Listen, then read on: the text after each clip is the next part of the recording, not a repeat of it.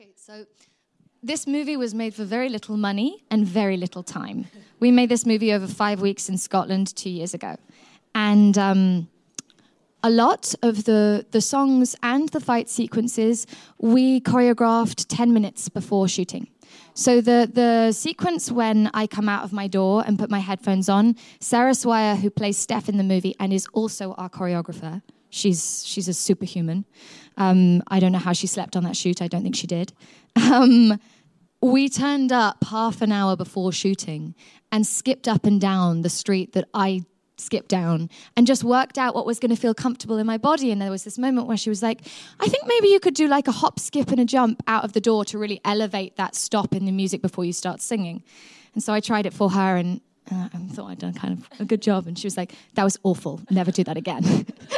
And then I can do a high kick. It's one of my only physical things I can do that I'm kind of proud of. And I had been trying throughout this whole shoot to get my high kick in there. And that same day, it was our last day of shooting, I was like, Sarah said to me, you know, there's this moment where you can do whatever you want to do. Just go crazy. Whatever you would do if you were skipping through a cemetery and no one knew you were looking. No one was looking at you. And so I was like, you know, I'm going to do my high kick, right? And it's made it into the trailer and it's made it into the movie and I'm kind of chuffed about it.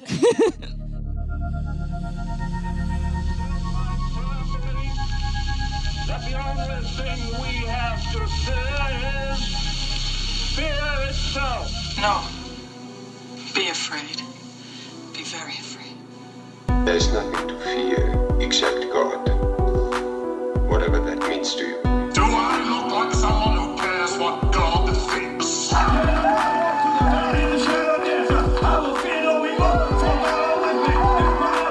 do I say this? Because we got Holy Ghost power! You're listening to a podcast exploring faith and fear, what scares us and what saves us. This is The Fear of God.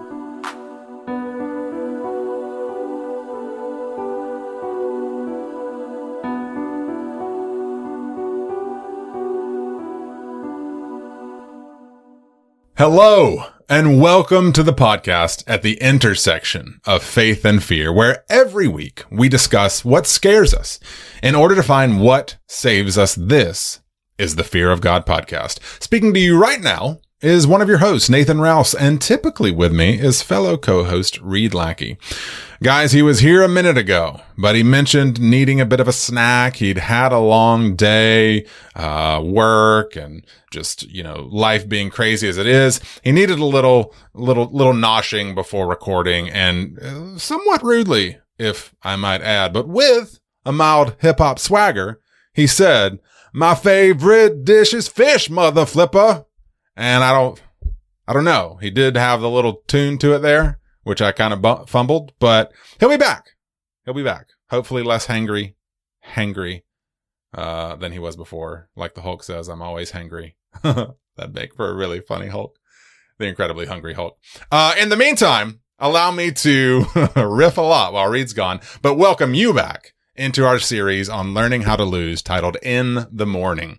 This series meant to help us meditate on loss as we navigate life inside of a pandemic, giving even deeper resonance to our regular mantra of assessing what scares us to find what saves us. If you want to know more about the thoughts and heart behind this series, go listen to our Infinity War conversation for a deeper discussion of what would turn into what we're talking about now. But I am getting ahead of myself, because here at the Fear of God, we explore. We don't explain, except for right now, when I explain that you can listen to The Fear of God at your nearest podcast platform. You can hopefully watch The Fear of God on YouTube, if the tech works out for us, and you can browse The Fear of God on the web at thefearofgodpodcast.com, where you'll find extensive selection of merchandise, as well as episode archives. Said merchandise including cell phone cases, t-shirts, campaign buttons, face masks.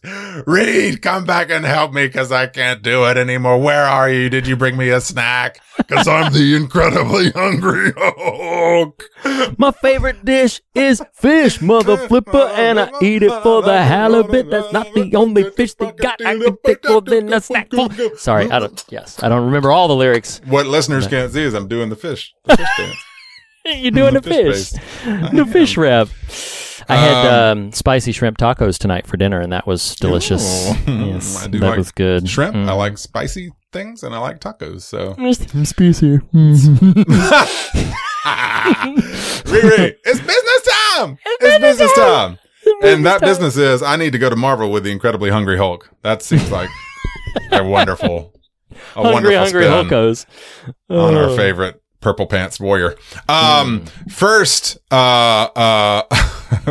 announcement for this episode.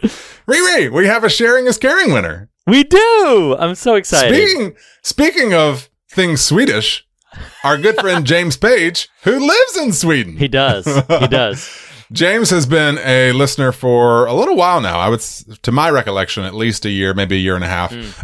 He can correct us if it might be a little bit more, but he recently posted an Instagram post of his Fear of God sticker adorning his skateboard. Was it his son's skateboard? I think it was his skateboard. I don't know.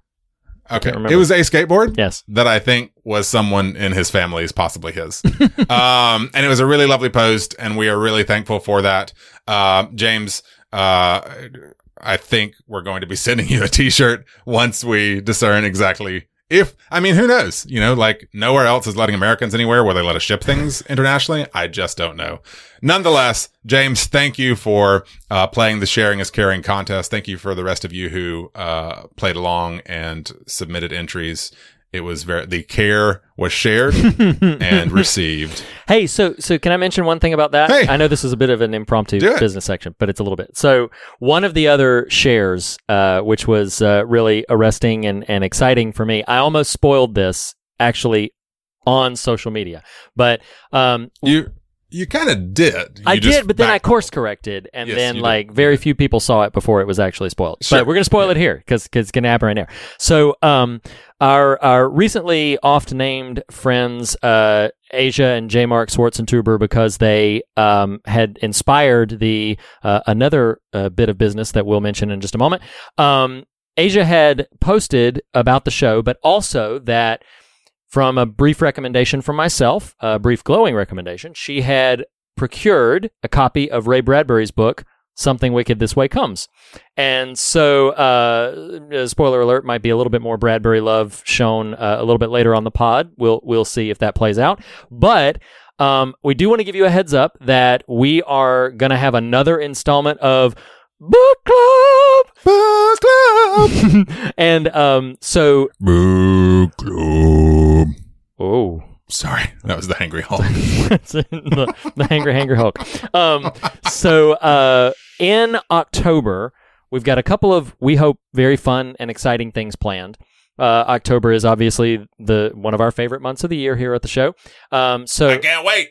So I know. So in October, we are also, in addition to covering a few movies that we'll tell you as it gets closer to time, we are also going to be spending the month covering in sections the book Something Wicked This Way Comes. I'm excited. I've wanted this for years. I chuckled because I thought you were making up a new word and you said in sections. I heard inception and then sections. I was like, what is he saying? Oh. No. In sections. Yes. Sections. Yes. Parts. You had blended. You didn't put in sections and sections. It's been a long day. Yes. So we are going to be covering Something Wicked This Way Comes. Now, we are going to be covering it in segments, as we had just now said. But if you want to get a little heads up, you're going to need to acquire a copy of that, either from your local library, which Ray Bradbury would absolutely affirm, or you can take the Asia route, and I would certainly affirm this as well, and just buy a copy of it, either for your Kindle or a hard copy somewhere.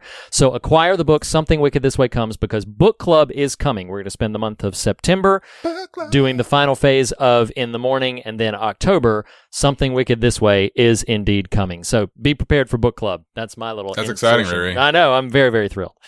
You know what else is exciting, Riri? What? Episode 200! Can't believe 200! I can't believe 200! Wow. 200. We're going to do, listen up, guys. Like 400 hours of us talking. It's crazy. Oh my God. When you say it that way, now I'm even more exhausted. Wow, what have we subjected these poor people to? I'm so tired. For 4 years. Oh, man. 200 episodes, technically speaking, with annuals and one-shots and crossovers. Yeah. Comic book reference. Yeah. We're even above that by now, but formally speaking, episode 200 is a mere 7-ish weeks away. And much like the audience, what you're watching, reading, and listening to, we want to hear from you guys, like actually audially. So we would love to sample some of your responses to the fear of God onto that episode. Please. So time matters. Questions like, why do you listen to the show? If you've been around for a while, why do you still listen to the show? What keeps you coming back? What got you into it? How has it impacted you? What was a favorite episode? What was a favorite funny bit? What was a favorite piece of content? Or what was a favorite piece of media, piece of art that you discovered from our conversations? What's a new layer of thinking and maybe theology that you encountered through our conversations? We want to hear from you as best you can. Answer some of those questions, get inspired, answer something different, answer why you enjoy the fear of God. 45 seconds ish, as best you can. You may have to take a couple runs at it. Start sending those to fearofgodpodcast@gmail.com. We're going to intersperse episode 200 with a couple of these. Heads up. We need a couple. Okay. We're now telling you we want to do this. So if episode 200 comes around and it's just me and Riri for 2 hours, it's your fault. Okay. So if you're hearing this and you're like, oh, these guys, I like these guys, let us know that. We want to share it. We just want to share the love. Sharing is caring. So yes, sound bites is what we're calling it. Cause bites, like biting things, cause we like food and we're hangry. And that just keeps coming up. Did not expect that to happen. Riri, what else you got? Okay, so in addition to those sound bites, as you're doing that, why not go ahead and take that next step further? And we've had a couple of people do this and send us an audience what you watch and read and listen to. We do this segment now. We've played a couple for you. We will probably be playing one for you in just a couple of moments. So yeah, send us, record you, your family, your kids, your neighbors. Make sure you social distance. Whatever you do, just cue up that voice memo recorder. And after you've sent us your little sound bite about why you love the show and how you got connected to it and all those fun anecdotes, then go ahead and send us a what you're watching, reading, or listening to jingle, and we will try to incorporate that on the show. We still have several that we have not incorporated on the show that are great, that we're really excited to roll out for you at some point. But yes, please, by all means, keep sending those in. That is a business time that will likely never expire. So once you've got that recorded, email it to fearofgodpodcast@gmail.com, and we will put it into the queue to have the rest of our listeners enjoy at some future date. So please do send us those. Thank you, Reed.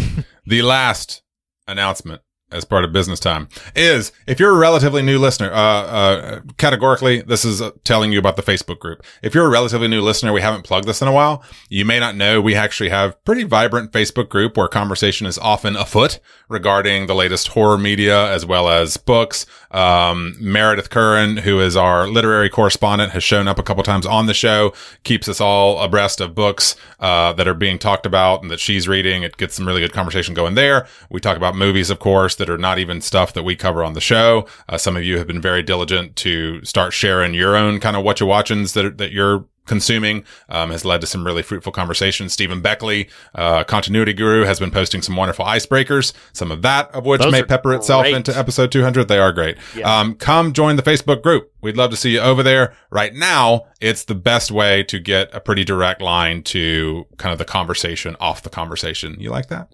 I like it. Yeah. Conversation, I'll workshop that a little bit.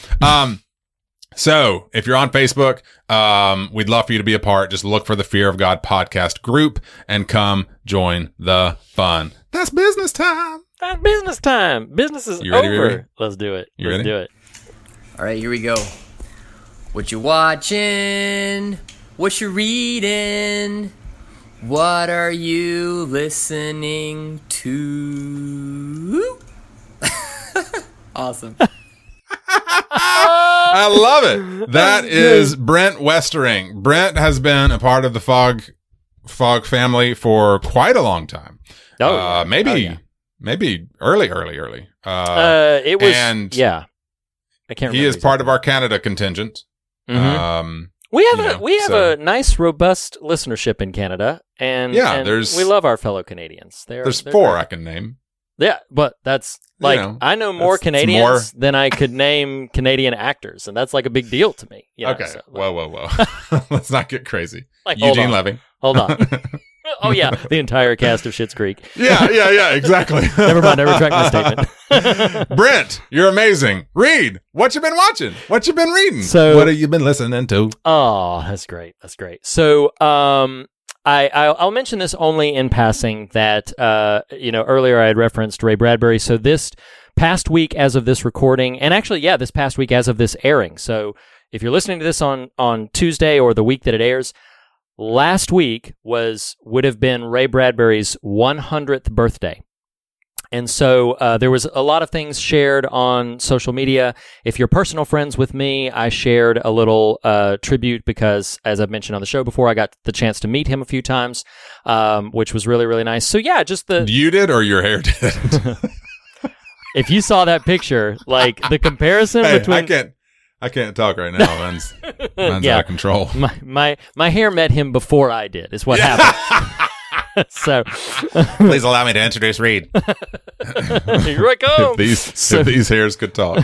So, but no, I had so I had posted a little tribute to him. But his 100th birthday just kind of put me in the spirit to reacclimate myself with some of his work. I know we're going to be reading Something Wicked This Way Comes in October, which I'm really excited for. So I held that back, but I did re-listen to The Martian Chronicles by audiobook, and then there was a website, I think it was called the Bradbury Readathon, but if you Google like the Great Bradbury Readathon, you will find this, where they had people like Neil Gaiman and William Shatner and a few other prominent celebrities all joined together to read Fahrenheit 451.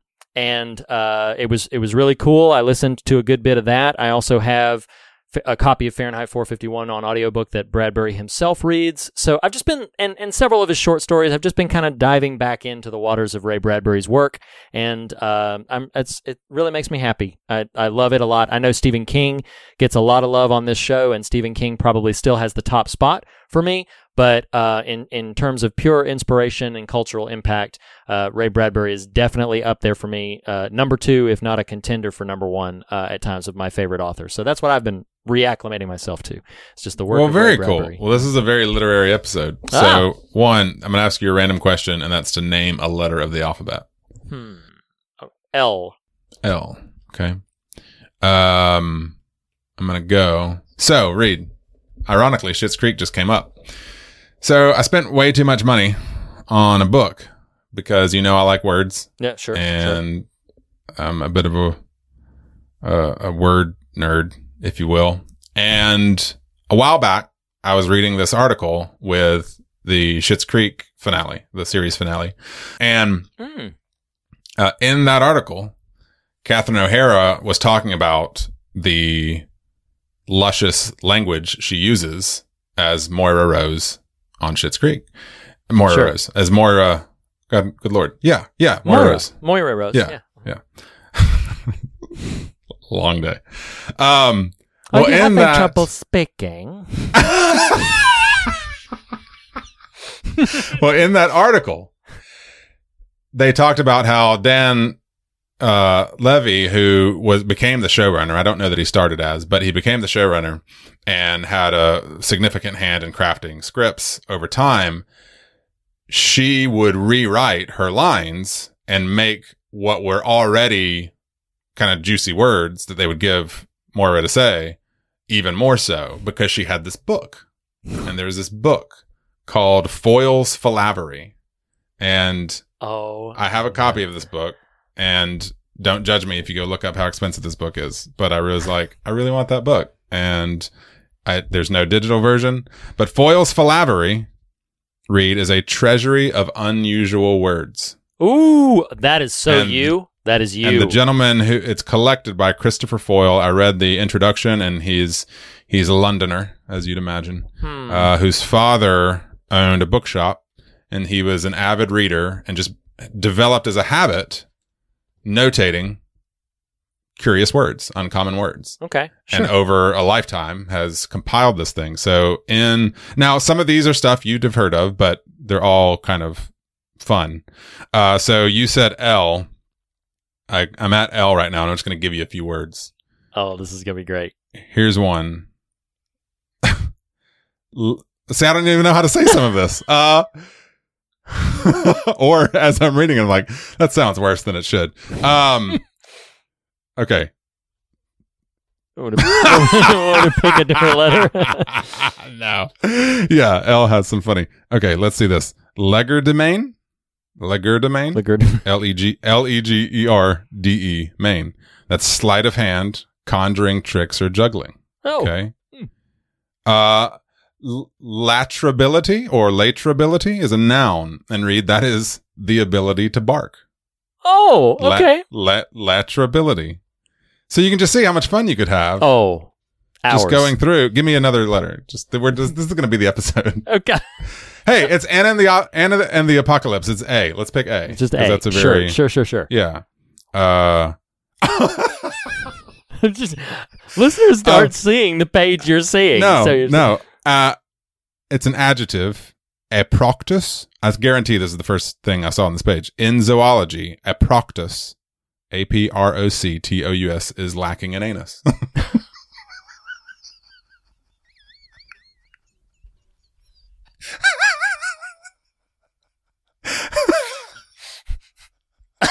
I mean, when you break down the when you parse out the etymology of it, it makes perfect sense. Hey, here's a word I just learned about a year and a half ago, and then I overused it for a little season in just jokery. It's apophatic.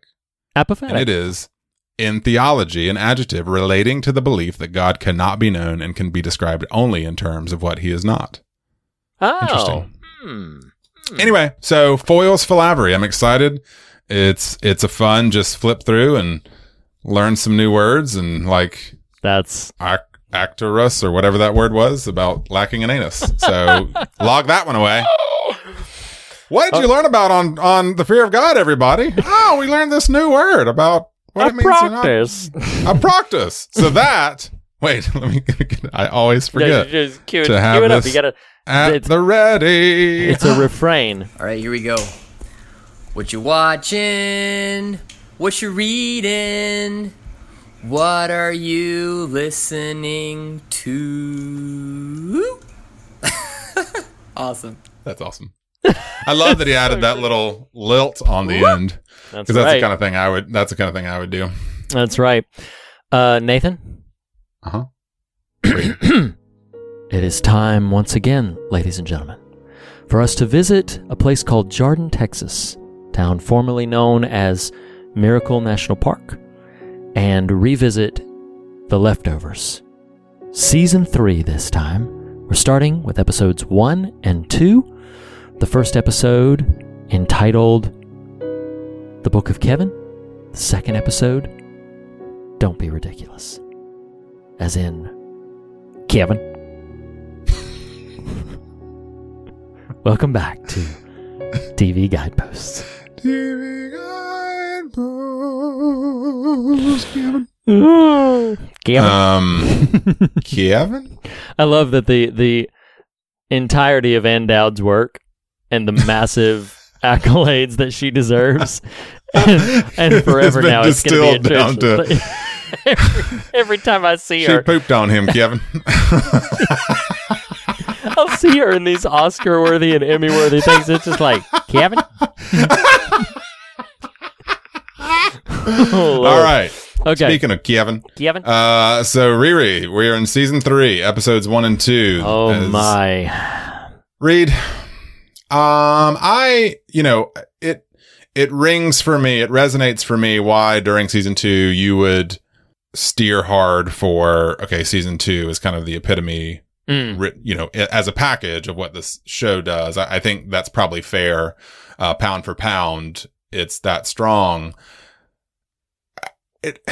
There's almost a case, that season 3 reaches too high. I would agree. It is so, and that's actually not me saying it fails. It's simply saying, my goodness, the things you guys are trying to reach for and articulate are insanely hard to grasp, but deeply interesting. That opening scene, to Wish We'd All Been Ready is stunning. Yes, it really is. And watching these couple episodes, specifically the Book of Kevin, in a way that season 2 didn't, you could make the criticism season 3 foregrounds the ideas too heavy. In other words, I know I'm running out the gate here, so no, you're okay. You're all right. Pull us back some. Like, what I thought about watching that opening scene and knowing what the Book of Kevin, the episode, is roughly about, was the idea, like, you guys are wrestling with what does the idea of religion mean? Like, what makes religion religion? What makes devotees?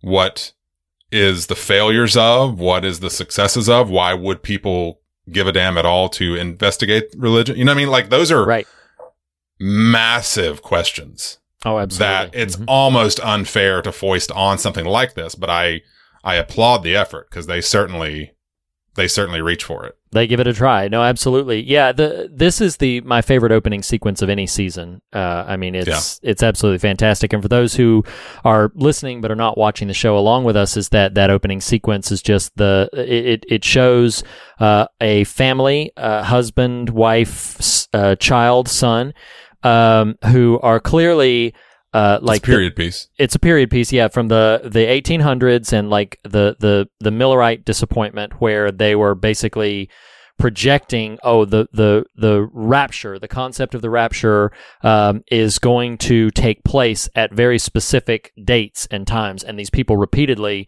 sort of show up. They sell all their relevant property, with the exception of presumably the roof over their head, and then they climb up onto said roof and then try to get taken, and continually are disappointed when it doesn't happen. Which, yeah, it's really galvanizing. But then it pivots, like that's what's crazy. Great opening sequence, pivots right into just like bye GR, like just sayonara.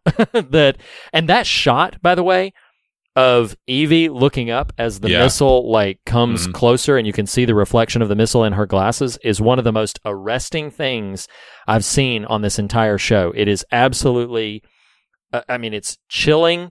It is arresting. You almost barely realize what's happening until after it's already happened. It's electric. It's just absolutely fantastic. Boogie, oogie, oogie. It's electric. But and then there's it jumps forward. There's a time jump, 3 years. They clearly are distancing themselves from the GR, you know, kind of pushing past into new storytelling territory.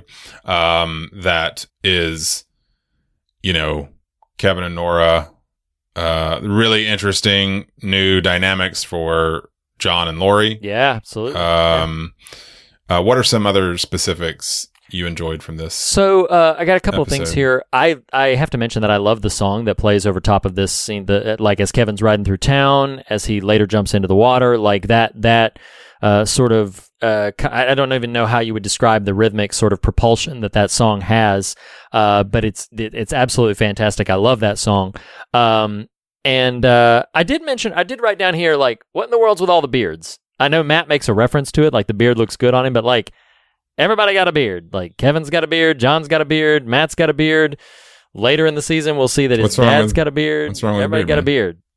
You've had a beard. Like, it's not unusual. None of these people have had beards. It's like, not unusual for Nathan to have a beard. Wow. So yeah, I was just like, what's with the beards, everybody? Yeah, I don't know. It is worth mentioning too that the specter looming over this season that's really interesting as a narrative choice is the 7-year anniversary of the sudden departure. And, you know, 7 has a significant meaning. The number 7 has significant meaning in at least Judeo-Christian religion iconography, religious iconography. So they're playing with that sort of iconography, and the world of The Leftovers is toying with a possible imminent new event, you know. And it's really interesting, man. I know when we set out to discuss Leftovers, it was under the pretext of loss, cataclysmic loss, and sort of wrestling through that. I think there's going to be an interesting conversation between you and I by the end of the season about I'm going to say the phrase apocalyptic expectation. Mm-hmm. But what I even just mean is expectation itself. Yeah, right. And how, you feel the electricity in these characters and in the world of the season, right? That like something is or may not be afoot. And you and I both know kind of where this season lands in terms of some ideas and what that means. And I don't know. It's interesting to me. Season 1 and primarily 2 are this looking backward kind of idea, wrestling with departure, wrestling with loss, grief, that sort of thing. Right. Season 3, and I'm trying to very poorly analogize this to our real life lived existence right now, dude. We're on the precipice of a presidential election, both of whose sides would have you believe the United States is going to fall into a black hole regardless of the outcome. The end draweth nigh for both camps. Yeah. Mm-hmm. And how fascinating that is, and how Leftover season 3 specifically and uniquely invites that conversation. Right. Yeah, precisely.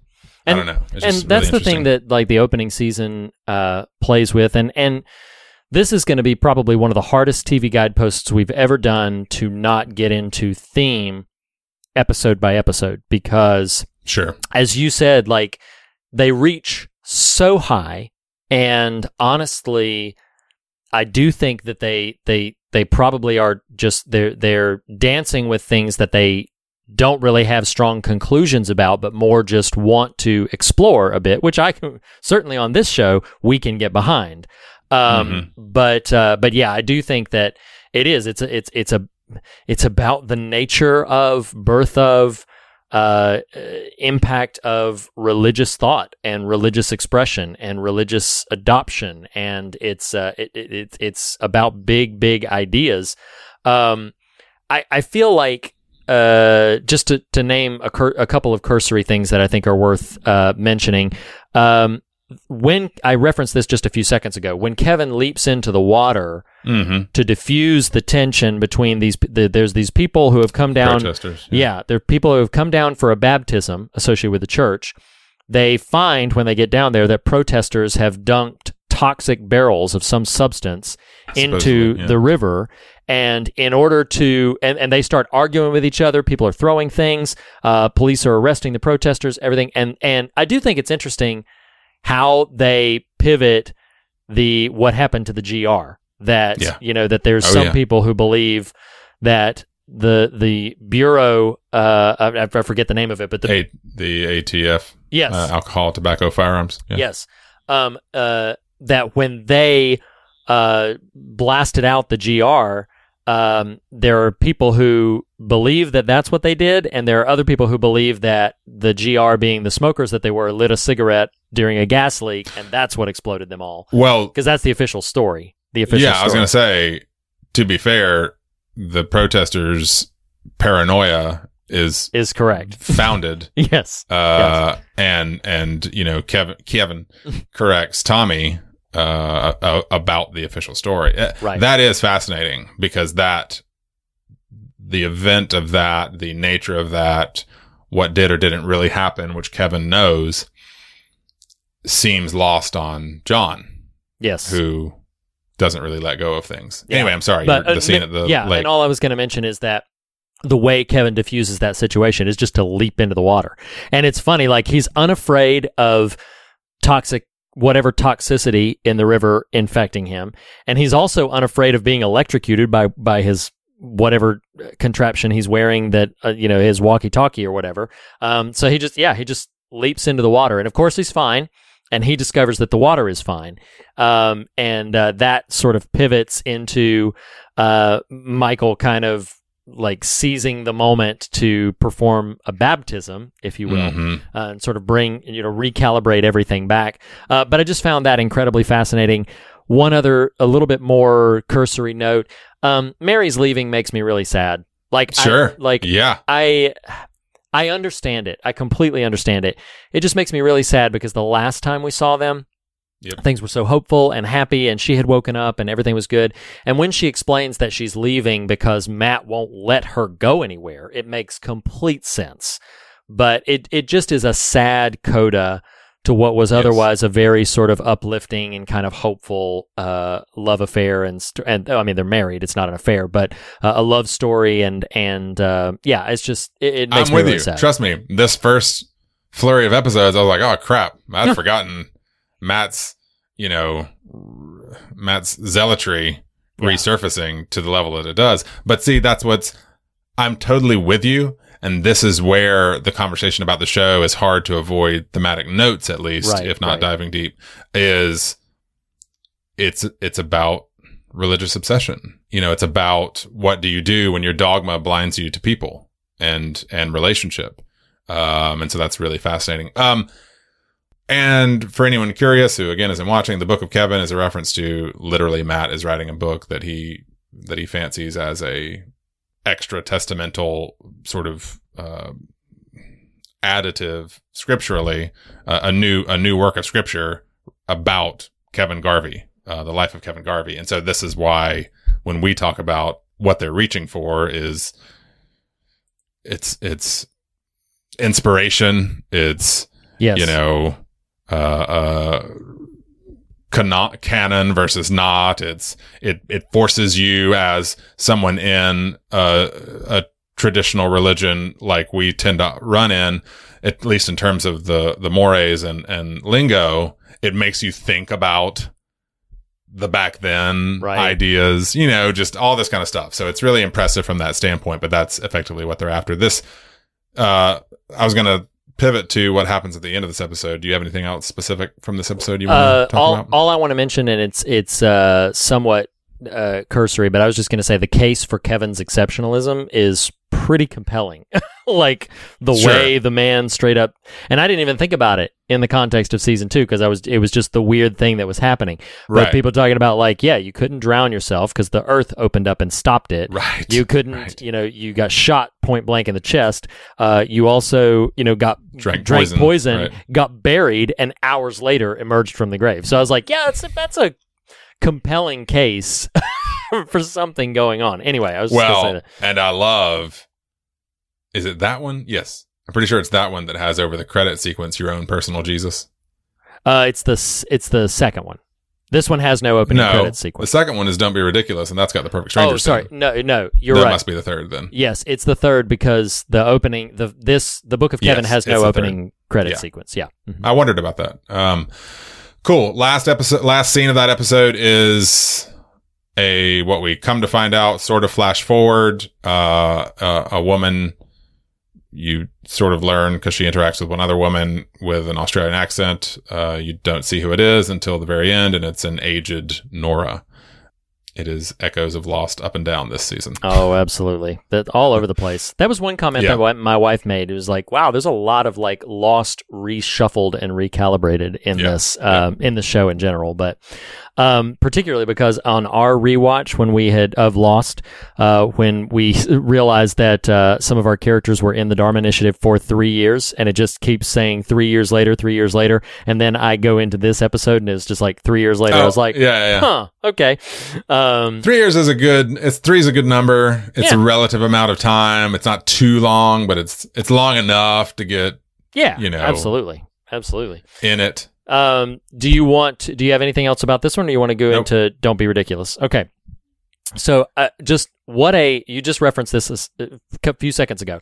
What a fantastic pivot it is to have the exact opening imagery from season 2, but set to the Perfect Strangers theme. And it's got resonance inside the episode. It's deliberate. It's not random, but I was just like, wow, this first time I saw it. And then the second time around, I'm like, oh my gosh, this is hysterical. It's really quite perfect.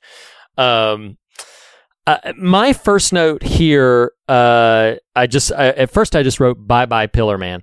But one thing that I discovered in just sort of some cursory digging is that Lindelof originally planned for a 10 episode season, not an 8. Mm-hmm. and that I didn't find, maybe I didn't find the reason, maybe just HBO's budget or whatever, why they went down to 8, but the 2 sort of excised episodes, one was going to be centering on the Murphys, the Murphy family, and then the other one was going to be the background of Pillar Man leading up to him, falling off and to his death, which I found really interesting. It's like, I don't know, it's funny because it's like, I don't want this season necessarily to be longer than it is, but I really want to see those episodes. Well, you didn't mean to invite this aspect, but one, I don't know why it was definitively 8/10, but I know this is relatively easy to come by. Regina King was already on another show, so her schedule, there's a reason she's literally only in one scene in one basic location in this season, and it's because she was committed elsewhere by then. Understood. The other thing, to your point, see, it's funny, this will come up next week, so maybe I shouldn't unpack it here, but you just referenced it.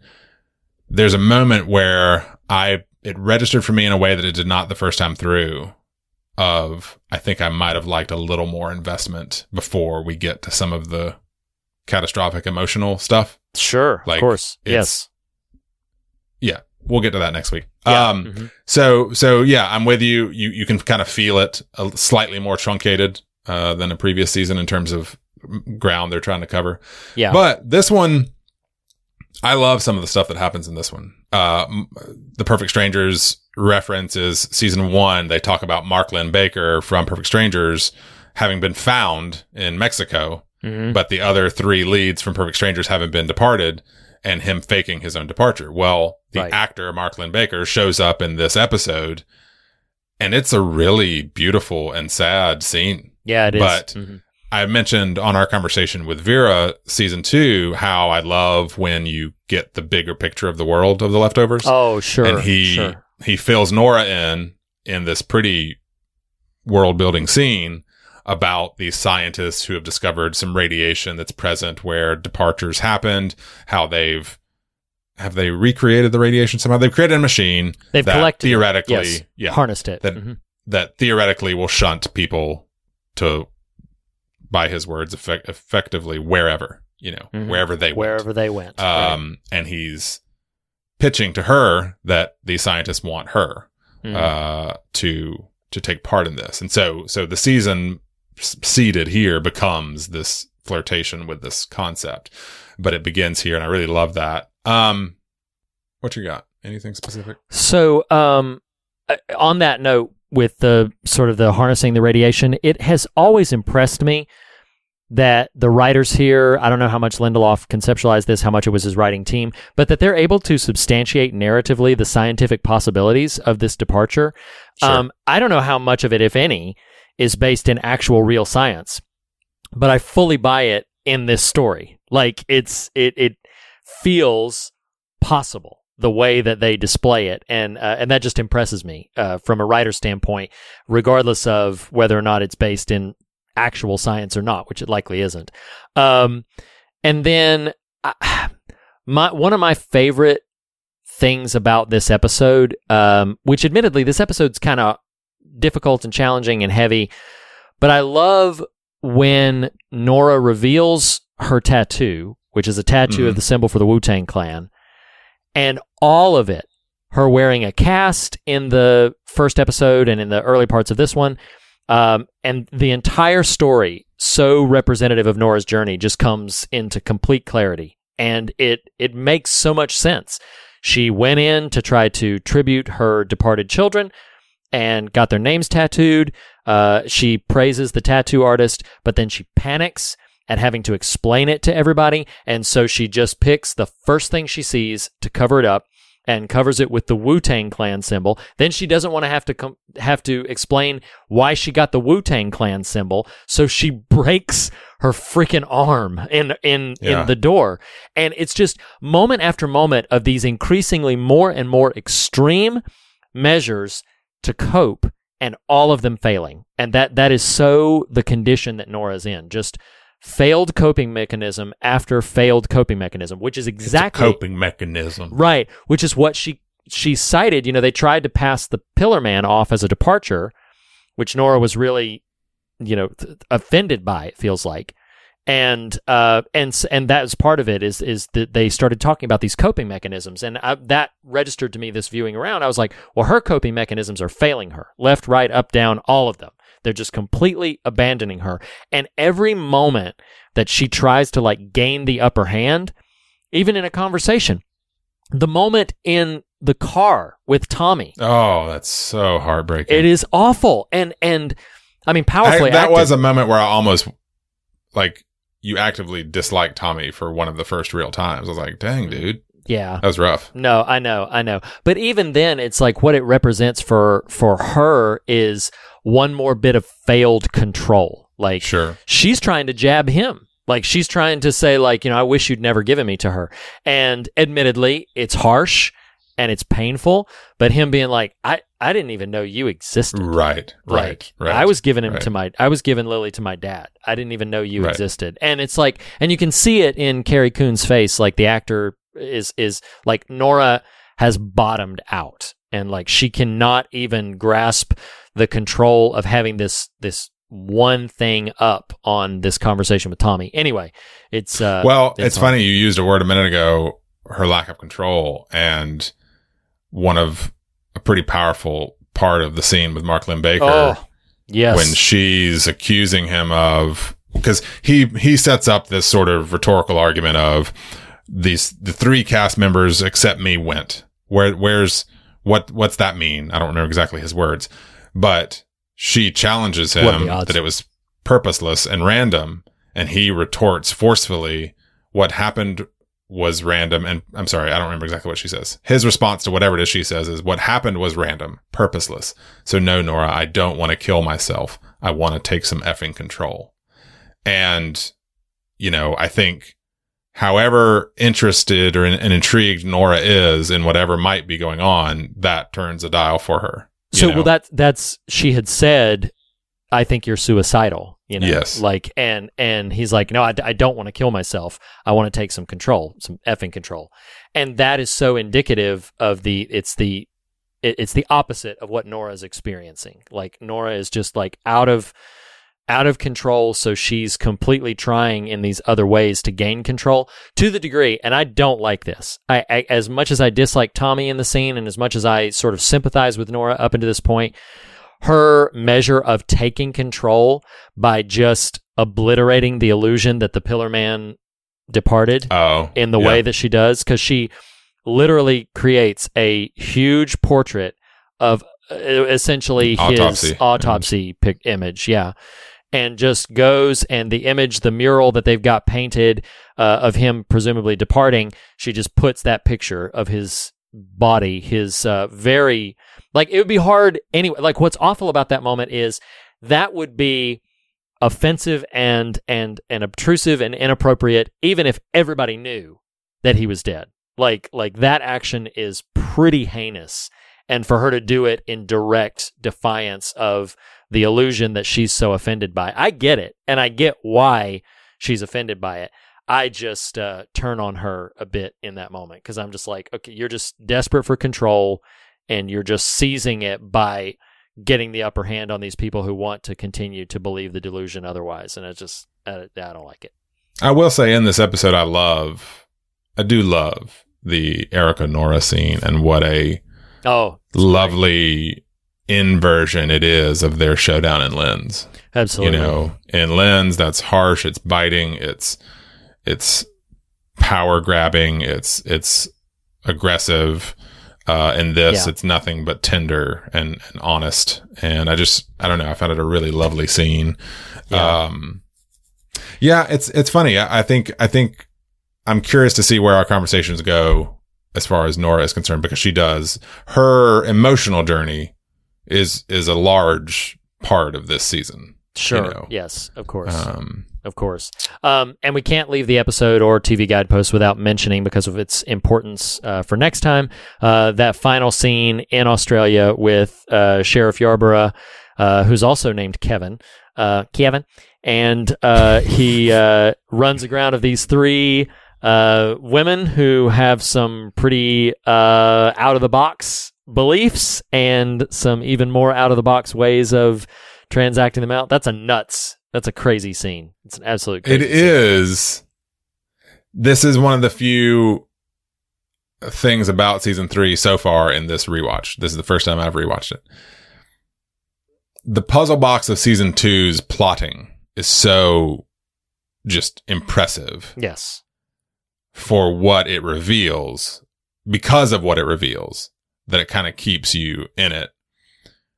I am impressed by the flash forward of episode 1 and the narrative machinations they pull off, but knowing it diminishes a little bit of the energy. Yeah. Mm-hmm. You know what I mean? Like, no, I agree. In other words, rewatching season 2, you'll catch a scene that if you've seen it, is rooted in something utterly foreign to the moment. Sure. And, right, you're energized. You're like, oh my God, I forgot that's where this is going. Oh my God, that's so cool. Right. This, you're like, okay, well, objectively, I can say this was an interesting choice because what it does is puts you in a completely foreign land with an older man named Kevin. Is that actually our Kevin? Is this another flash forward too? No, really. I mean, that's what I think it's intended to do. They execute something out of the book of Kevin and you're left like, what in the world? You know, and then, and then Kevin Sr. shows up at the end of that. Yeah. Yeah. And he shows up for like 3 seconds as the cliffhanger teaser for it. Hey, what are you ladies up to? You want to take us out? Let's do it. Okay. Well, ladies and gentlemen, that has been our first installment of this final journey through The Leftovers, Season 3, on this installment of #TV Guideposts. Tune in next week when we will be diving much more into Australia with 2 episodes that take place there and almost not in Jordan at all, with Crazy White Fella Thinking and G'day Melbourne. So join us next week for another installment of #TV Guideposts. TV Guideposts. It was almost like the hiccup emo version of it. I don't know what that was. I don't either. I'm just in the mood to sing, Reed. I'm in the mood to sing. You know what? It should be a more musical episode than it is. So no, people don't want that. They do not. They do not. So I should. We should take a moment here, a brief one, to set up and establish this final phase of In the Morning and maybe give the syllabus for it and everything. So the first phase, this entire series has been about kind of learning how to lose, and the first phase was talking about like the remnant, what was left behind, dealing with ghost stories specifically. And then the second season was talking about paradigm shifts and ways that your own perspective, that in times of great loss, you learn things about the world around you and things about yourself that maybe you aren't prepared for, and change everything about your outlook and about your understanding of yourself. So this one is very specifically dealing with sort of end of the world scenarios and doomsday scenarios, and how people navigate through those doomsday scenarios. And I think, for myself, hopefully listeners agree, hopefully you agree, I think we've come up with a pretty creative and diverse syllabus here. It's not all kind of the same piece. So today, in mere moments, we're going to be diving into a very recent film from just a year or two ago called Anna and the Apocalypse, a Christmas zombie musical. And then next week, we're going to be diving into James Cameron's sort of inaugural, it wasn't the very first film he directed, but kind of his first real visionary piece with The Terminator, the first Terminator. Then we're going to be going to Mel Gibson's very out of the box and quite highly praised at the time, despite his personal struggles, his film about the ending of the Mayan civilization, Apocalypto. And then after that, we're going to be diving into a film by Alfonso Cuarón that is very important. Oh my God. Precious to Nathan and myself. We're going to be diving into Children of Men. So that's your syllabus to prepare yourselves for what this... I forgot about Apocalypto. Yeah. I'm excited. Yeah, this is going to be a good little run. I think this is going to be, I think this is going to be an exciting series. So, but it's all dealing with this notion of how we face the end of the world, whether or not we can do anything about it, and how we navigate that, and how we cope with it, what to do when it doesn't happen. All of those kinds of threads and pieces are going to interlace together as we navigate through season 3 of The Leftovers and those 4 films that I mentioned as well. So, I'm ready, if you are, to dive into our old Christmas zombie musical with Anna and the Apocalypse. So, I'll start with myself. Give you a breather. But the question's coming. So Is it to sing? You push your girl down a well, but you can't get up there and sing with Anna in the apocalypse? No. The apocalypse. So I was really excited when I heard about this film, and it was actually one of the rare blind buys that I do these days. When it came out, when it was available for digital release, wanted to procure it digitally so that I could have the chance to see it, because it was not available on any streaming outlets. Now, as of this recording, I think it's available on both Hulu and Amazon Prime. So, say la vie. But, I got it, and I got to confess that the first time I saw it, I was really taken with quite a lot of it. Like the first half of it, I was really energized by, and a lot of it fizzled out towards the end to where I was almost like slightly disappointed. But then, it's a pretty hard turn. But that's the thing, is that like very, very soon after finishing it and reflecting on, which I'm sure we'll get into, some things in the last like 20 minutes or 30 minutes or so, my affection like rose in real time. And I think some things just began to connect with me that are maybe not necessarily completely accolades towards the film, but to the degree that now I'm in a position where I like really, really love Anna and the Apocalypse, and I would champion it to people, perhaps even with like a small asterisk that there might be should prepare themselves for an uneven experience. That having been said, what was your experience of Anna and the Apocalypse? Oh, it was quite uneven read. It's like, it was up and down. What all these kids singing and dancing, And what's that bearded dude talking about? I don't really like him. We don't like beards around here. Look out. You apparently don't. Note to self. Anna and her apocalypse. You know what's really funny is I finished Dark Season 3 as referenced a couple weeks ago. Yes. Read probably 50% of the words that are said in Dark Season 3 is the word apocalypse. Like, like the dialogue in that season. It's like German apocalypse. German apocalypse. So now I'm just sick of the word. Was and das? so that's all. Yeah. Was ist das? Apocalypse. Apocalypse. Apocalypse. Oh my gosh. So, I was aware of it. I was interested in it. Knew we'd probably get to it at some point. Held off until such time as we did, and here we are. Just like Attack the Block. Mm-hmm.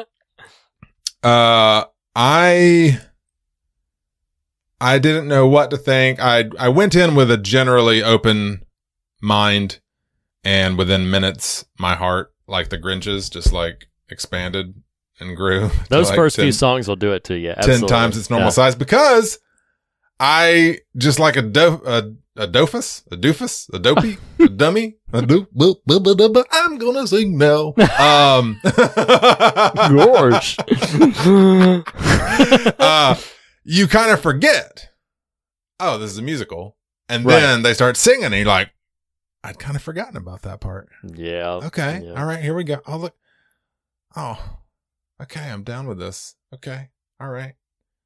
All these sweet kids, they just want some love, need some attention paid to them, and they're just singing their little hearts out. And you're like, just go to it. Oh my gosh. So no, in terms of general experience, I thoroughly enjoyed it. I'm curious when we get there. I don't know that our experience will align in the most granular way, but the film, I think, plateaus a little bit at about the 2/3 mark. And that doesn't mean that the last third to me I found bad at all. Just that warmth and energy kind of just hits its peak. It peaks too early. If I could say it that way. Yes. That is not meant as a slight either. It's just, it kind of happens. So no, I forgot it was a musical. They started singing, and then my heart started swelling at the sound of Misfits singing their hearts out. It was just really lovely. Of course. So I've got a couple of trivial bits that I'll mention, and then I've got a question for you. But little, it's not quite an icebreaker question, but it's movie telekinesis. Telekinesis, yes. Okay. Reading minds, making people do. No, never mind. So, I only have a couple of things to mention here. First of all, there are apparently 3. You're about to reference that. I was listening to this conversation, the Chronicle conversation about our superpowers and your buddy and his poop club. Like, and I was like, no. I wish I thought of it in the moment, so I'm sharing it now. Come on. Like, if that's your superpower, what if he's come up a couple of times already this episode? What if you're fighting the Hulk? Hulk don't care. Hulk's not going to stop because he pooped his pants. He don't care. He don't care. That's a dumb power. Your buddy, that was not. Wow. I wonder. I'm not even in touch with his friend anymore. So I wonder if he was kidding and you thought it was real. No, he probably was. And now here we are, a decade later. He was the kind of individual who would have delivered a deadpan joke, completely joking, and would allow you for the remainder of your life to just go on thinking. But this is how sweet you are, Reed. You receive people at their word. And you thought in that moment, you're like, this is odd, but I'm going to just accept that this is what this person would choose as their power. Yeah. And now here we are, a decade. See, if you had telepathy at that point in time, the ability to read minds, you would have known. This guy's just, yes. He's just being ridiculous. He's just uncorking the chimney, unplugging the chimney, or whatever. He's doing some weird stuff, apparently. I don't want you to finish the train of thought that would progress to. If anyone's totally curious about that randomness, that's a reference to a song in Anna and the Apocalypse. What were you going to ask me, Reed? No, it's okay. So just a couple of trivial bits, and then I'll ask you a question. The first thing is there are apparently 3 cuts of this film which have been released, but I've only ever seen the U.S. cut, which is I think the only one available here, unless you buy the Blu-ray, because the international release I think adds like another 5 minutes of footage, but the festival release where it first premiered, is another 10 minutes beyond that. So supposedly there's a version of it that's 15 minutes longer.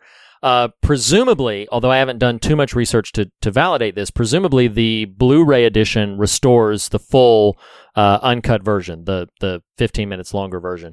Do you have any clue what's added?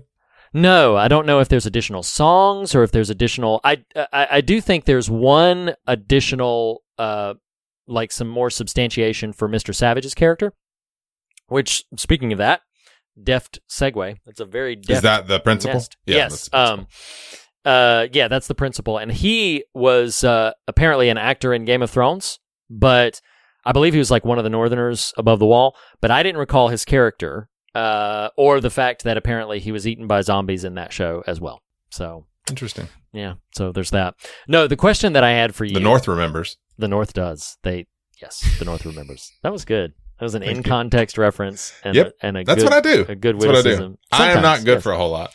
But you know, you're good for an in-context reference. I can make some fun pop culture intersection jokes sometimes that are lost on 50% of people who hear it. And then they look it up and they go, "Oh, that's what it is." Yes, doesn't matter. Long now. after it's funny, right? This is yes. So the question I was going to have for you, if you're prepared to answer it, is what? Well, I'm nervous now. If you're not prepared to answer it, oh my gosh, will you quit prefacing? What is your question? Give me your top 3 favorite songs from Anna and the Apocalypse. Oh, that's easy. Really? Oh, cool. Yeah. You want to go 3, 3, 2, 2, 1, 1? No, you asked me my top 3, so I was going to give you my 3. Oh, go ahead. All right, that's fine. But no, we can you go alternate. Ahead. No, you. Number 3 in ascending order. Okay. Is Human Voice. I think that would be my number 3 as well. Yep. Number 2 is Turning My Life Around. That's a great song. It wouldn't quite make my top 3, but that's a good song. Yeah. I love the set piece of it. Yes, I'll mention that in just a few moments when we get to that. When we get deeper into the details. And I just got to be honest, Reed. It's the fish wrap. Really? That junk is so dang funny and fun, hysterical. And catchy. Yes. If now I thought about tying it with Hollywood Ending, but I don't want to steal all your songs. But no, I knew you were going to ask this question, so today I've been listening to the soundtrack, and by listening to the soundtrack, I mean dancing to the fish wrap in my car about a dozen times. So it's really funny. No, it's hoping really funny. people look, and I'm like, what? You'll push a girl down a well, but you've never seen a grown man dancing to a fish wrap in his car, strolling around the Queen City. Oh my gosh. So yeah, my number 3 would be Human Voice. My number 2 would probably be Give Them a Show. I love Give Them a Show. Which one is that? That's the near the end when Anna and Mr. Savage are facing off with each other. And then my number 1 would definitely be No Such Thing as a Hollywood Ending. So, which I think is just called Hollywood Ending. But although funny song note here. Watching the film for the first time, the only time really, when what's her face is singing the Santa song. Oh yes, I was like, this is clever. I like this, and it made me think of.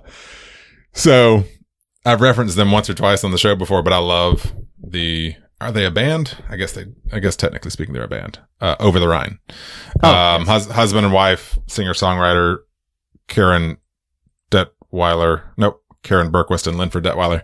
And they have multiple Christmas albums. And every Christmas, those albums are in heavy rotation in our house. Well, one of the songs I'm 40 years old. These folks are probably early to mid 50s. They've been married for 30 years. It's most of their music is, and actually shout out, Fog listener Jess Fishley, saw her at an Over the Rhine concert last time you could go to concerts. Very heartfelt, very lovely romantic songs, but with a lot of heart and grit to them. Well, they have one on one of their Christmas albums called North Pole Man. And it is, imagine a version of what this gal sings in an apocalypse, but a more mature kind of like older person singing it.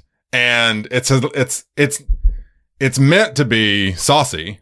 It's not meant to be like clever. Well, sure. I guess it's meant to be clever. But like if you say, Siri, I look at my phone because I'm like, I don't want this to answer me. Yeah. So I didn't throw the Hey word in front. No, sure. If you say, Siri, mix, Over the Rhine or shuffle Over the Rhine, and you're in the kitchen doing dishes and North Pole Man comes on, you're like, hey, Skip, Skip that song. There's kids in the room. Volume down. Yeah. Anyway, shut that's a really the F up, Siri.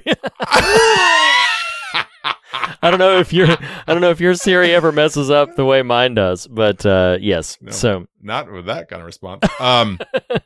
But I didn't add that song to my top 3 Anna's. But it is very clever. It's funny and it's fun. It's got lots of, obviously very, very much innuendo. The entire soundtrack with one glaring exception, which I might as well go ahead and mention. The only song on this that I actively dislike is Mr. Savage's "Nothing's Gonna Stop Me Now." Like I don't really like the lyrics. Can we talk about this? Yeah, sure. Are you wanting this as a segue into movie talk? No, yeah, go ahead. Yeah. Mm-hmm.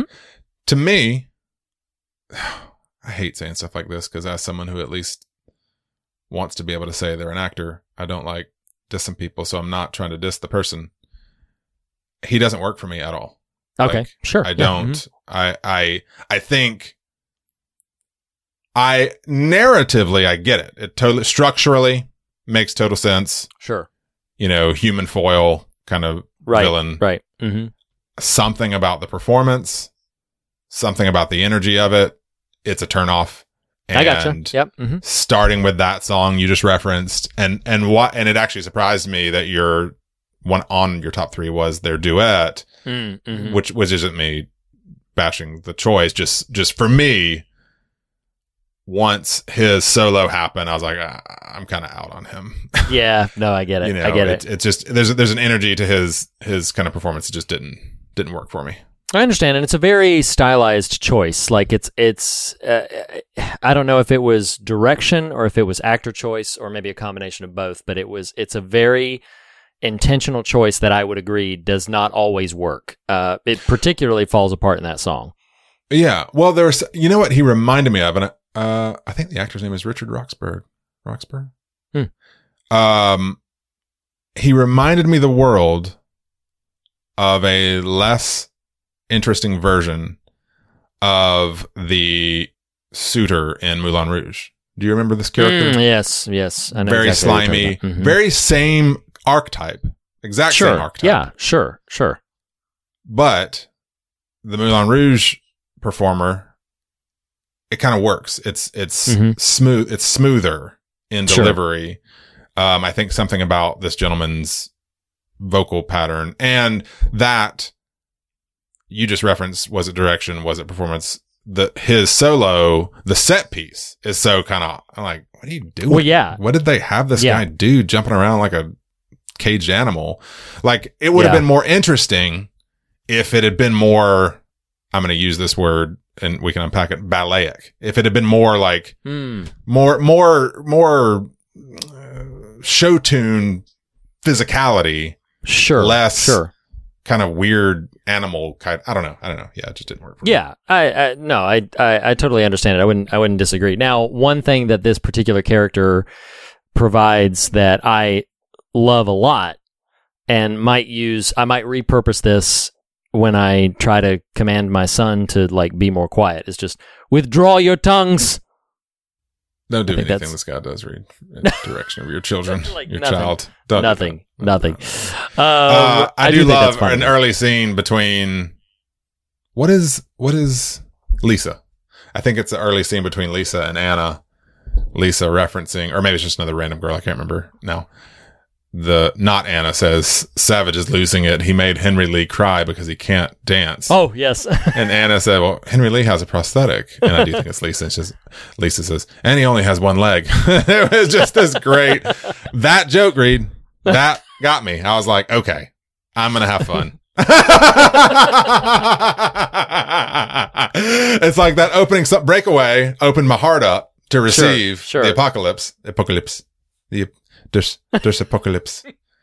Was ist das? Singing und dancing. Was ist das? Singing. Teenagers. So the breakaway opened my heart up. That joke is like, all right, y'all can hang out.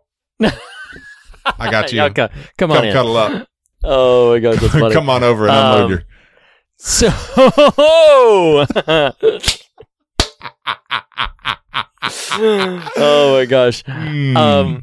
I was so a lot of the most energetic scenes, with only a couple of sections, with only a couple of exceptions, are the scenes with songs in them.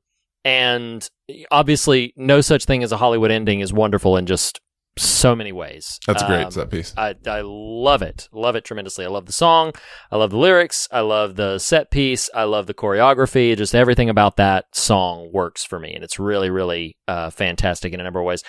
You mentioned earlier it's in your top 3, the Turning My Life Around, and I feel like Turning My Life Around is like, that's the sequence I could see as kind of like the pitch scene for this film. Yes, because it's peppy teen girl singing a super catchy song, dancing around. John? Well, yeah, of course but I'm just talking about like meanwhile all around them the apocalypse is just wreaking havoc. You know, zombies. Speaking of apocalypse, it's so that's I could see. Apparently, this was developed from a short film called Zombie Musical, which I have not seen. But I could see that moment being like, you know, a filmmaker who's like, hey, I want to do a whole movie like this. And then you pitch Turning My Life Around. You're sold already. Well, I think you're identifying what made it so high on the list. And to be very clear, Mother Flipper or The Fish Wrap is a fun novelty. It's you know, I will acknowledge with you, Hollywood Ending is a better formal song.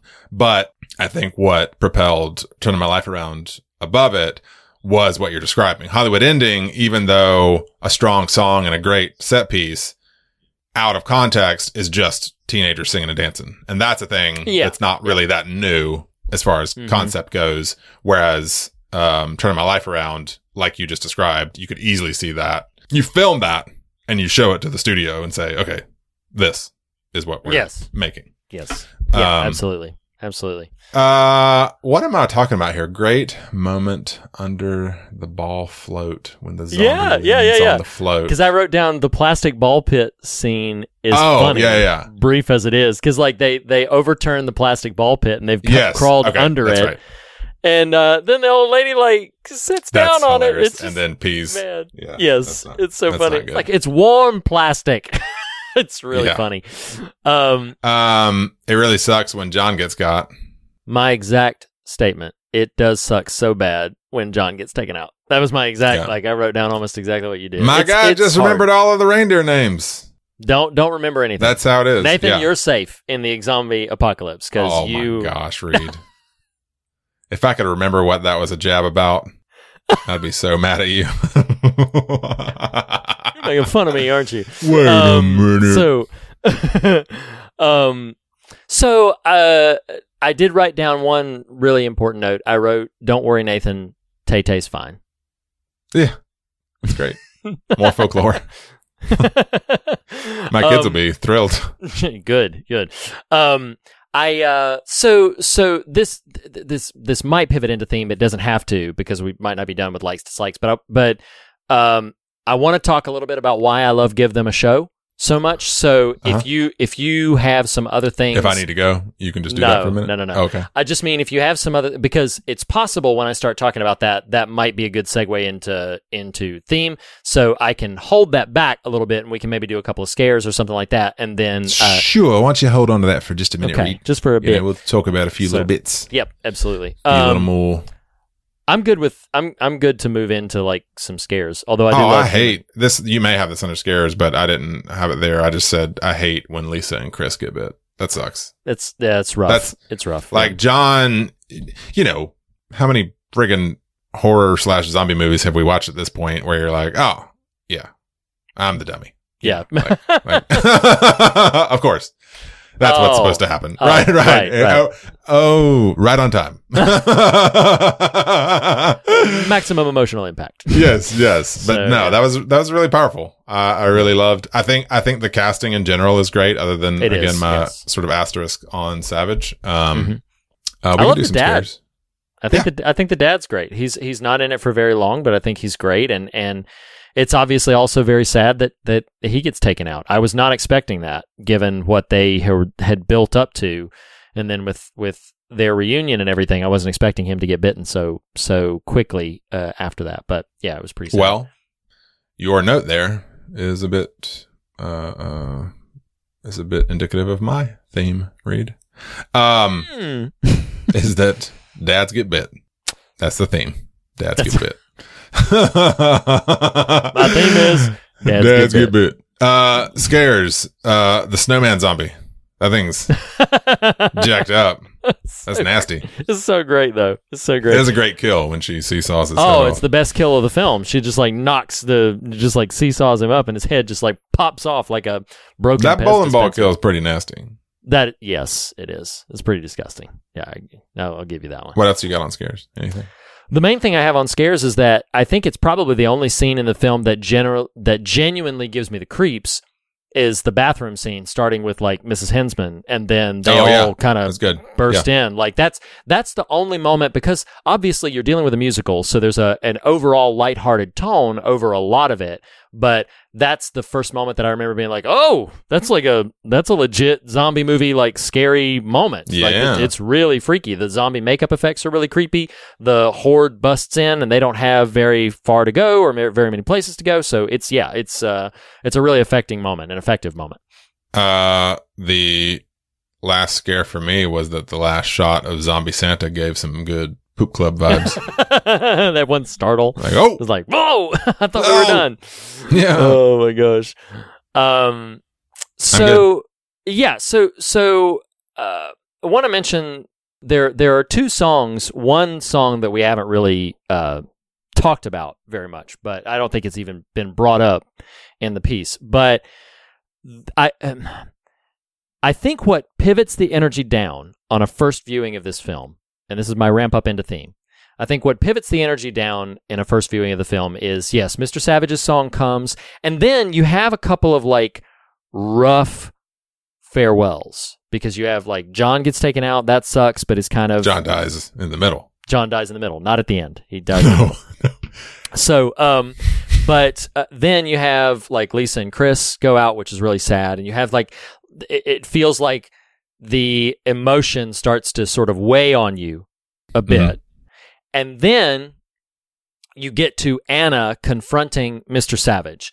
And this song, so oddly, like some of the lyrics in this song are really surprising. Like she says, you know, Anna says there's good on this earth and it's worth trying to save. And then Mr. Savage totally takes the perspective of, you know, you're so wrong. A purge on this species is long overdue.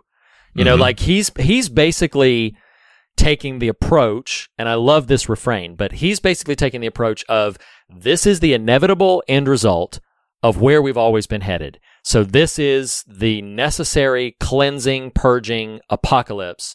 This is what we deserve and should have. Meanwhile, she's struggling to like, no, we should continue to try to fight and press forward. And the refrain that they keep, you know, going over and over again is, so raise the curtain, hit the lights, strike up the band for the final night, and if it is my time to go, I'll give them one hell of a show. And it's basically like there's this clash of ideologies, and that's not the full sort of thematic resonance that hit for me. But there's this like clash of ideologies where he's basically like, no, push into apocalypse. You know, just keep it all going. This, you know, they need to be obliterated. We need this full scale, like just obliteration. Earlier in the film, he was like, they almost left, you know, talking about like parents and people that were trying to get away. He's like, they almost left. He almost let them get away. So he's very sort of, bent on making this thing play out to its natural conclusion. Meanwhile, she's taking the tack more of fighting through, keeping hope and maintaining optimism. But what finally solidified it for me, and it is so, I think, like 3 viewings in, I viewed this twice before this episode and then watched it again for this episode. 3 viewings in, I think I am still trying to wrap my head around the precise intention the filmmakers must have had. But as a personal confession, I was so emotionally arrested after Give Them a Show, which is like that's a strong sort of thematic shot across the bow, and then Anna singing I Will Believe, surrounded by zombies closing in. That just really affected me. And some of the lyrics, the refrain of that song is like, where, and that's I Will Believe is not a song that we brought up yet, but where is the light that used to shine? Where is the light that once was mine? But while there's hope, and while I still breathe, I will believe. And it is a very almost asynchronous kind of song with the rest of what the film feels trying to be about, until you pivot it back to, well, this is kind of the effort that Anna is making, is that like, no, she's not just fighting to survive, she's actually fighting to live. She's fighting to like have hope, to have faith, to have a confidence in the hope for a future. And you know, when I think about the dichotomy between like the Mr. Savage and the Anna, and think about, we referenced it earlier just kind of in scant passing, but the way this could get heavy real quick, so I'm going to try not to. But like, I hear an alarming amount of people adopt the attitude, and I'm not just talking about global pandemic, I'm not just talking about political elections, talking about people, and we've referenced it on the show before, but people openly embracing this just needs to push forward and we don't need to worry about the casualties along the way. Like, let's just go ahead. I'm sorry to cut you off, but to affirm you and to support your statement here earlier in the film, and what I wrote down, I've got a little more generalized theme, but what I wrote down real specifically was when Savage says, I see civilization on the edge. What does civilization do when it finds itself on the edge? And Lisa, who is your kind of wayfish, doe-eyed innocent, says, we help each other? Mm-hmm. And what does he say? We prioritize. We prioritize. And, yeah, you know, listening to you talk about the I still believe idea, I rewound the we prioritize scene because I wanted to make sure I caught it. Like, because I was like, did I really just hear, oh, yeah, I did. That sounds very familiar. Right. You know, I don't, you weren't steering here. I want to resist the jumping in the cynical boat, but I think so much with great routine about our Pet Cemetery conversation, not Pet Cemetery, It conversation. Oh, yes. Yeah. Of we basically charge our children with saving us. Yes. So we either do that through kind of unplugging, just sort of hoping, or we take the Savage character approach, which is just burn the world. Whatever. You'll figure it out. Like, yes. Yeah. We force some sort of reckoning, to kind of what you were saying. We push through regardless of casualty. And I think you referenced this with maybe, is it Something Wicked, where you talk about the role of the adult in that being so meaningful versus a lot of standard fare. Yes. And I think in my own life, and I don't do a good job of this, I will sort of own that. In my own life, though, I want to be a partner with, it sounds dumb to say the younger generation, so I don't totally mean that, but just like, I don't want to unplug. Yeah. I don't want to burn the world, and I don't want to unplug. And we get sort of stuck in the middle sometimes of, I found this recently, you know, I think trying to just live through a pandemic, you can really easily get just your gears ground up in just the daily thing. Yeah. Until all of a sudden you're like, good Lord, what are we doing? What are we doing? Right. Just the same thing over and over and over. And it's one thing when we have those, we reference this on Dr. Sleep. It's one thing when you have those conveniences and those things to distract you and to, oh, let's go to the movies, or, oh, let's go to this, let's go shop, let's go to that. You know, like when that's more readily available in terms of geographic location, that's a lot harder to displace. Strangely, when you can't move around a whole lot, you almost feel less, I live here now.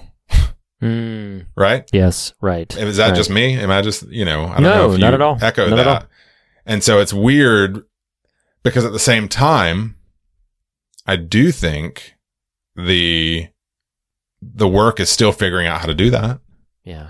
One thing I'm worried I'm dragging us far afield of where you were intending, and so I apologize for that. And want you. You're fine. I'm hoping maybe like Moira and David trying to cook, that we can fold the cheese in here with fold in the cheese. Fold in the cheese. You keep saying that. What do you do? Just fold it in. Fold it in.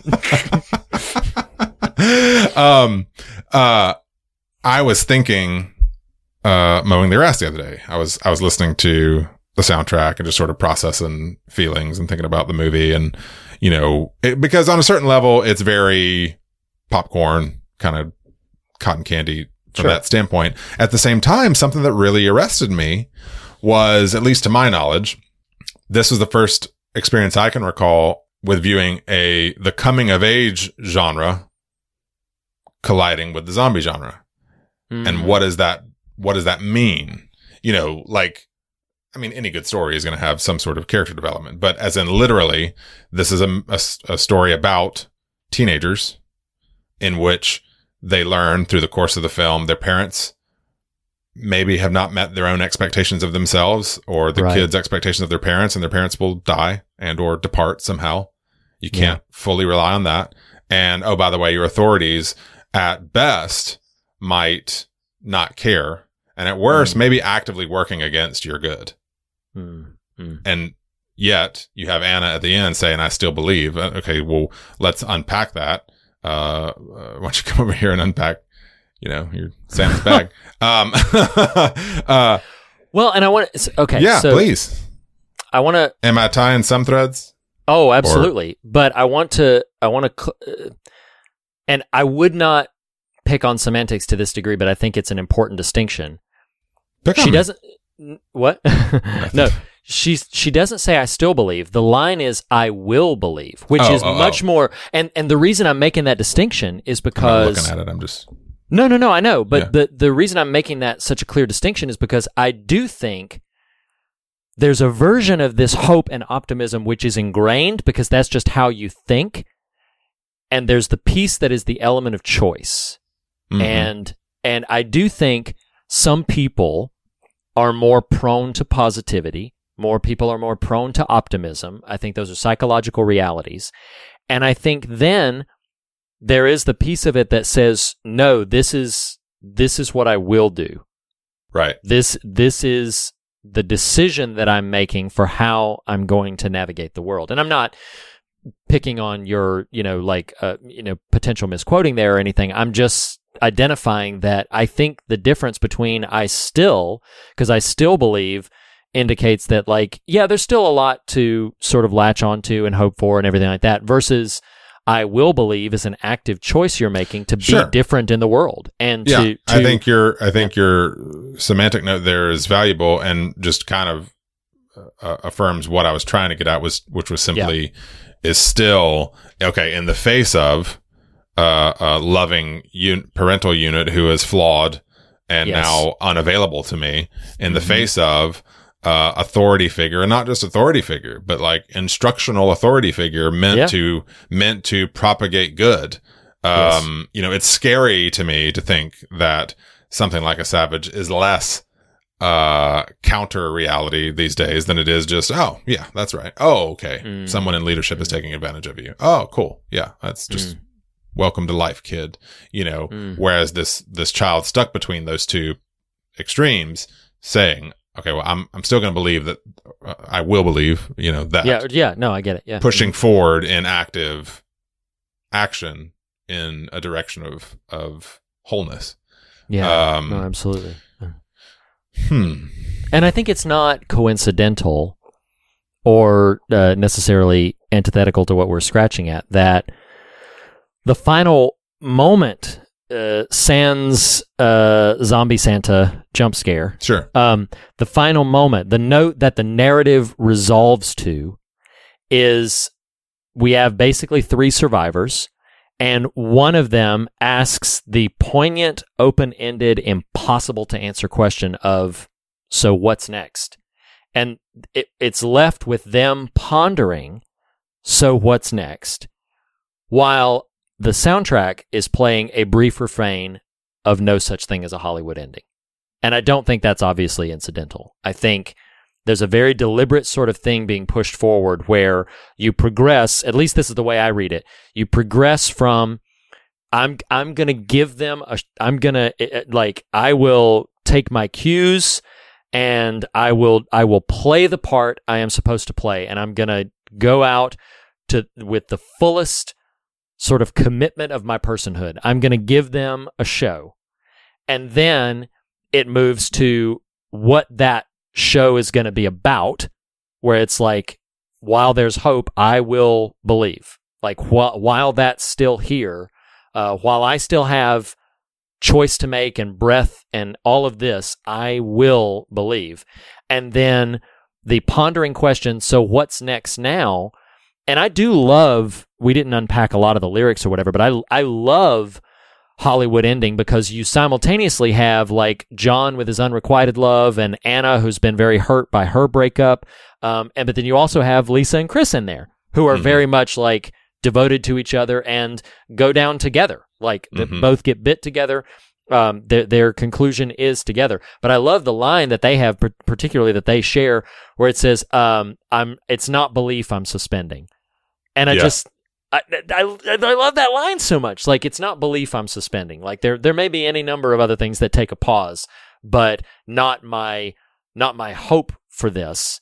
And I do feel like the film, while I will admit the film is admittedly uneven, and the film maybe didn't develop its final act enough to really drive home some of what it was clearly interested in, but I think the songs lead in this through line in this direction in a very, I will say, uplifting sort of cadence, where it says, like, no, there is this path upward, and it is not a path born of naivete or of illusion. No such thing as a Hollywood ending. It's not born of this sort of pie in the sky, hope for the best kind of attitude.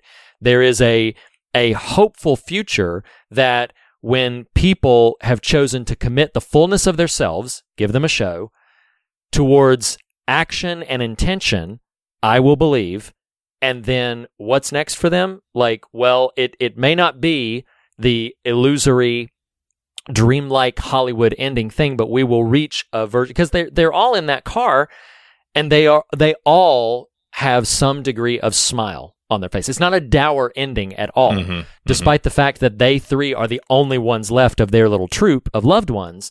And it is, I don't know, it really arrested me in this sort of progression of ideas of, yes, I'm gonna commit the fullness of my person to making choices to propagate good around me, and it will not be just some illusory Hollywood-born dream. And I'm not picking on Hollywood as an institution or as a place. Yeah. No, just the fantasy that we are chasing. Like, no, this will be born of effort and of sweat and intention, and that is what we are striving and fighting for. And I just found that lovely. In the dichotomy that the scene with Savage and Lisa establishes, what do?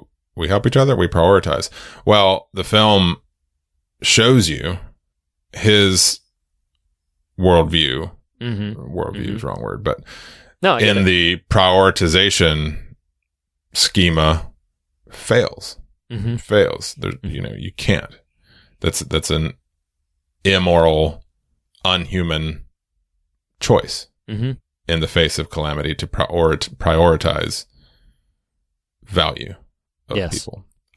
So then what is the alternate choice there? It's, well, we help each other. And so I kind of see this notion of them making that choice, which is a much more fluid, occasionally elusive choice, but so I love when you get that look. You're just like, oh my God, let me lean back. Let me lean back before Hangry Hulk shows up.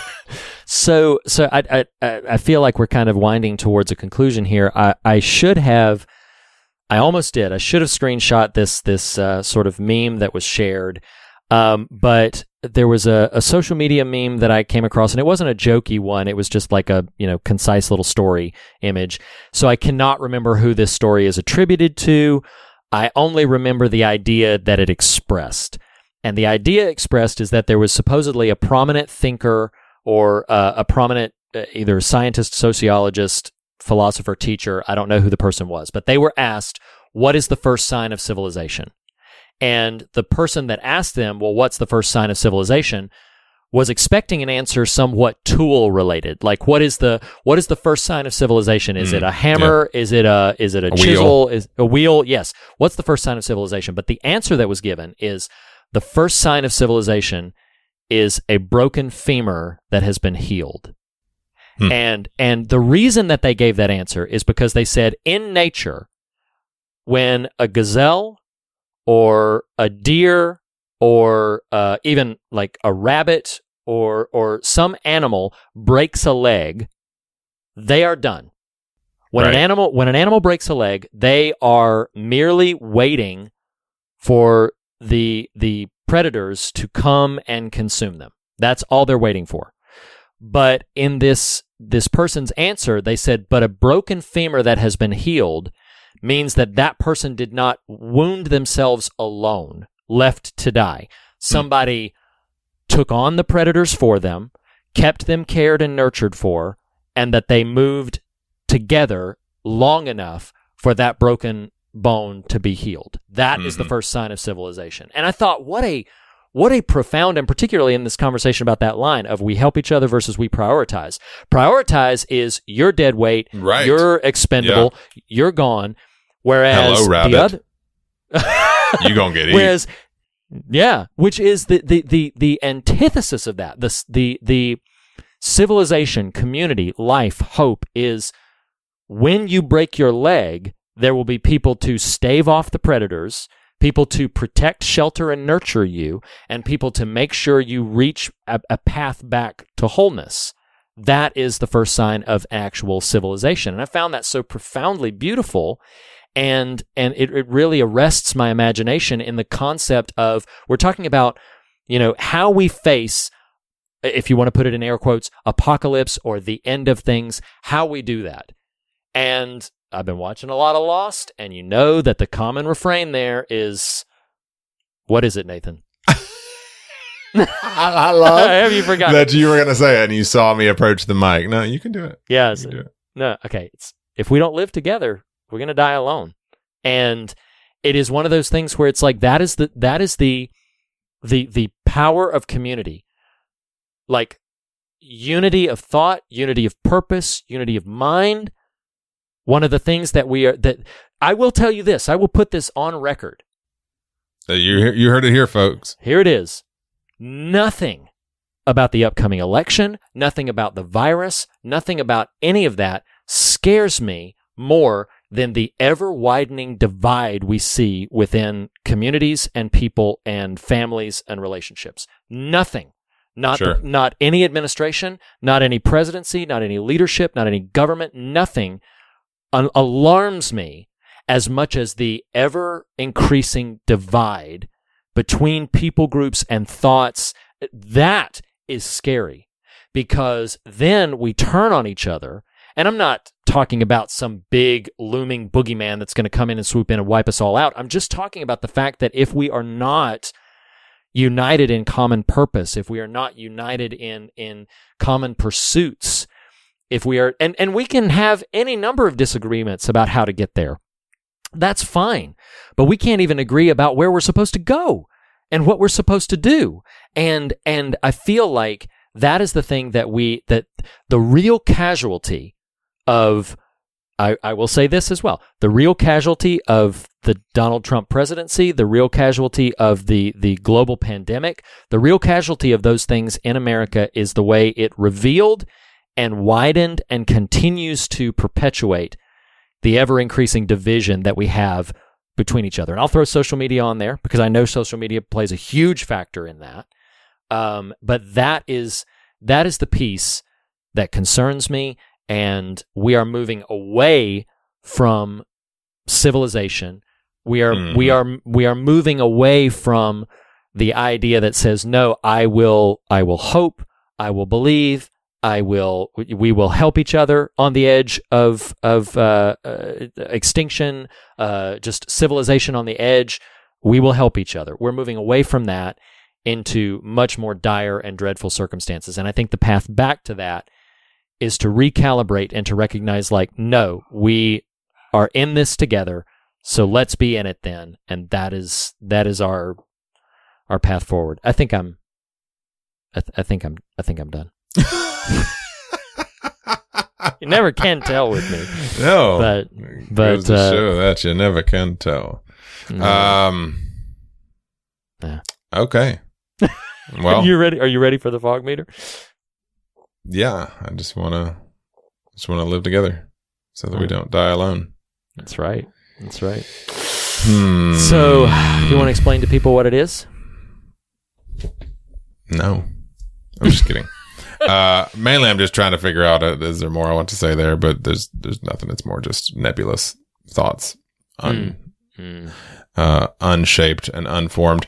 The fog meter is our ranking system, utilizing two very specific metrics: that of fear, that of God.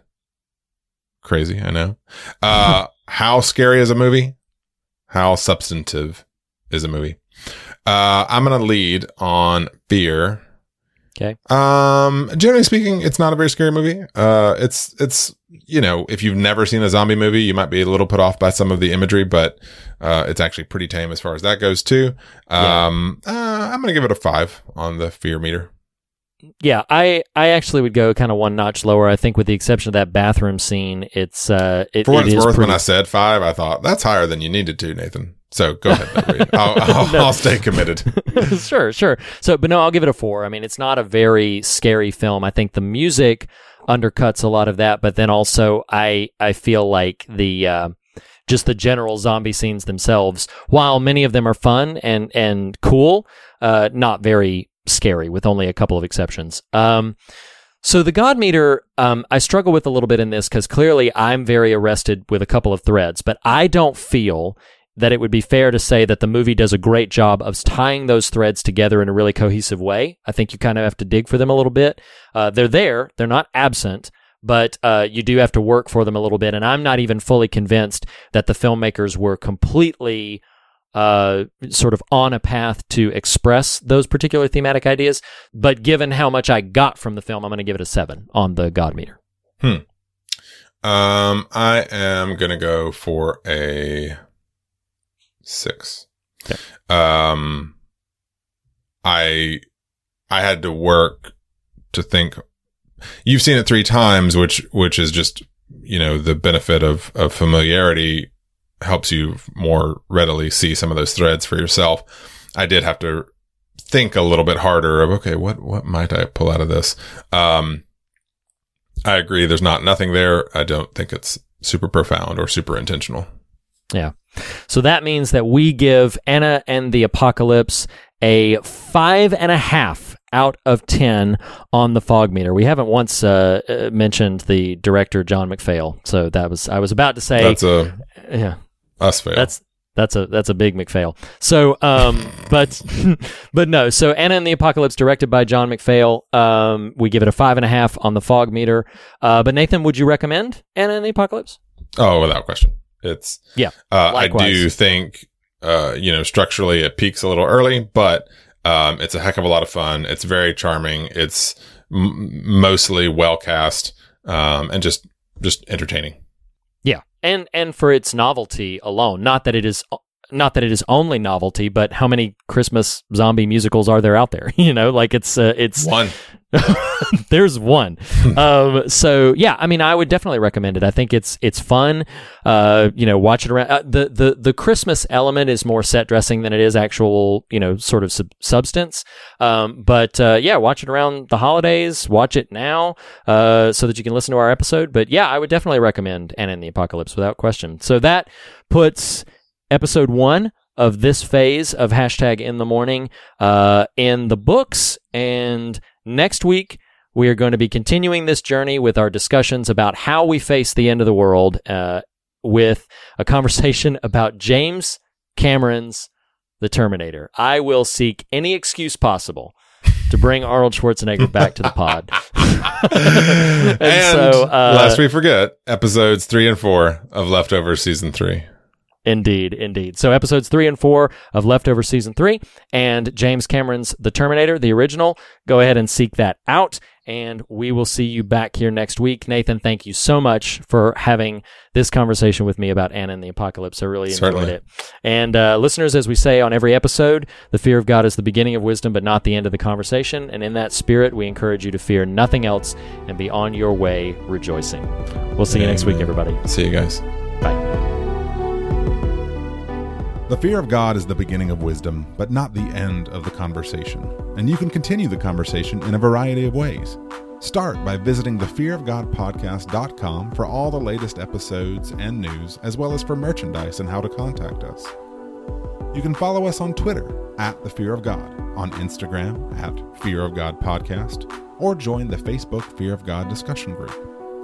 Special thanks to Jacob Hunt of JacobHuntComics.com for our artwork, to Lee Wright and Reed Lackey for our theme music, and to Tyler Smith and MoreThanOneLesson.com for making our show possible. Lastly, Be sure to subscribe to us on your podcast platform of choice. And if you listen to us through iTunes, we would greatly appreciate a rating and a review. Thanks for listening. We'll see you next week.